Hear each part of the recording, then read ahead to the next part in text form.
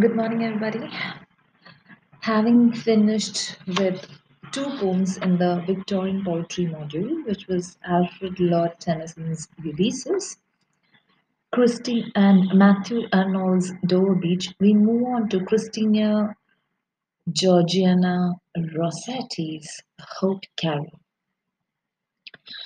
Now, I thought of doing this before doing another poetry, which is Robert Browning's Porphyria's Lover, because it's a little different from the two which I've seen before. And I thought that a woman poet, a poetess, could slightly bring in a different breath of fresh air to our study. Now, Christina Rossetti is a very, very, very interesting uh, poetess.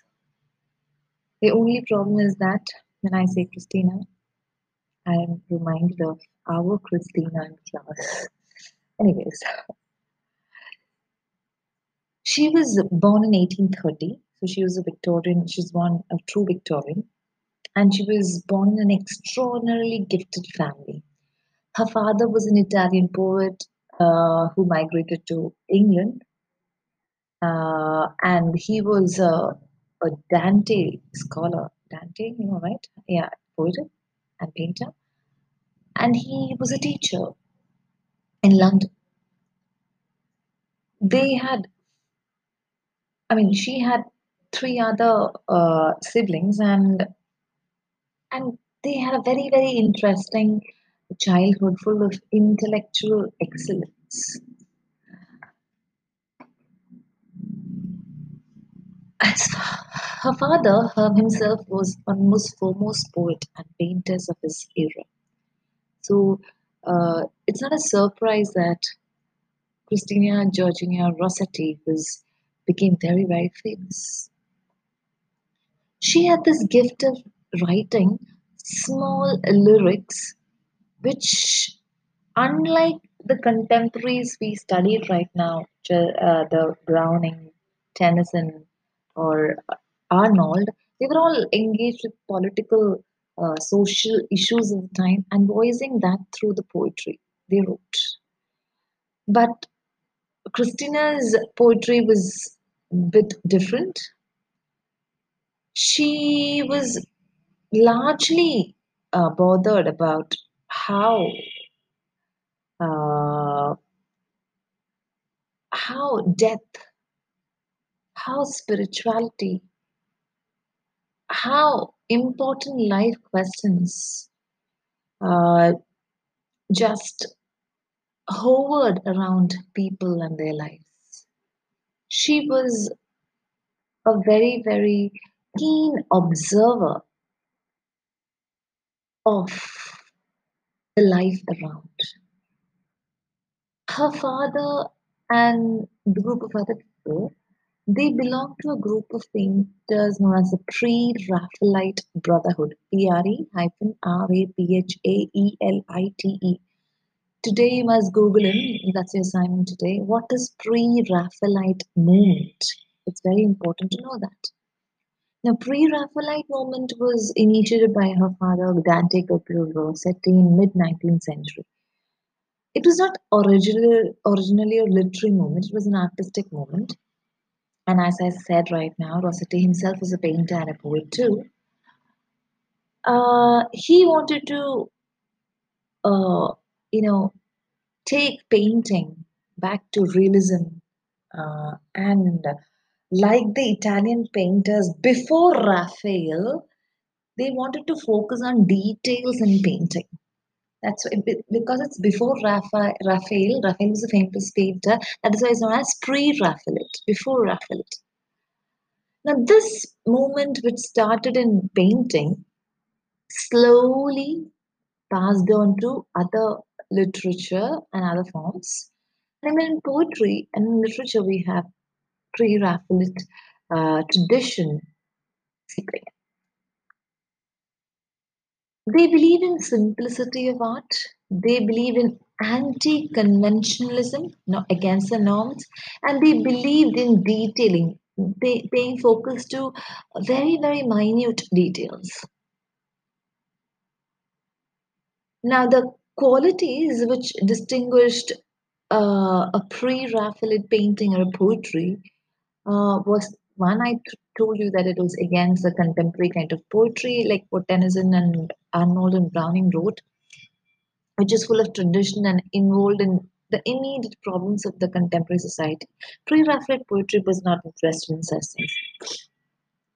They were not interested in the contemporary problems that plagued the times. They wanted to pay focus on details, and there was a mm, special kind of emphasis for kind of mysticism, symbolicism. But at the same time, they were realistic. They, their poetry, like they were forerunners of the like late English romantic poets like Keats, which is soon to come.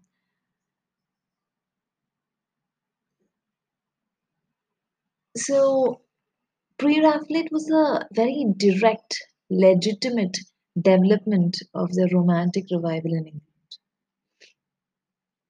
I know Coleridge's supernaturalism, Keats's sensuousness, Shelley's mysticism, Wordsworth's concern for the meanest flower, very, very, very unpoetic subjects, all merge into the poetry of the Pre-Raphaelites. I hope you got the point. Coleridge is known for his supernaturalism. Kubla Khan. Keats is known for his sensuousness. Shelley is known for his mysticism, very, very out of the world kind of description. And Wordsworth even that tries to poetize even the very, very insignificant things or very, very common things like metaphors. So all these merge into the pre-Raphaelite poetry. And uh, we find a beautiful description of such things in the poetry. In the current poetry also, which we have studied also, we'll see this. So what are the common features of poetry, pre-Raphaelite poetry? ഇപ്പൊ നമ്മൾ പറഞ്ഞ എന്തൊക്കെയാണ്? One, yes, it is against tradition. It was not involved over concern with so contemporary socio-political problems. Mm, they concern themselves with realistic issues of the day, but they escape into a dream world of their own making. Then the dream world which they often provide had very romantic atmosphere like that of Coleridge, Keats, and Scott. But and the period which came before them, after Romantic tradition, we have the 19th century Victorian era. So let's have a slight affinity towards the period that went before them. But the pre-Raphaelites were also different in the way that they explain their keen awareness for detail and sensuousness. When I say detail, that's also because it comes from painting, and they believed in having perfect description and fidelity to details was very, very important. When I say sensuousness, their poetry was something which had, graphic representation, so much of details and colorful decoration, and all that appealing to all our senses. So, and another feature was that it was highly musical. The meter, the alliteration, the onomatopoeic effects, all were in sync. They were like, the poetry is close to music. So these are all the main features of the pre-Raphaelite poetry, and we get to see all of this in the poetry we're going to study.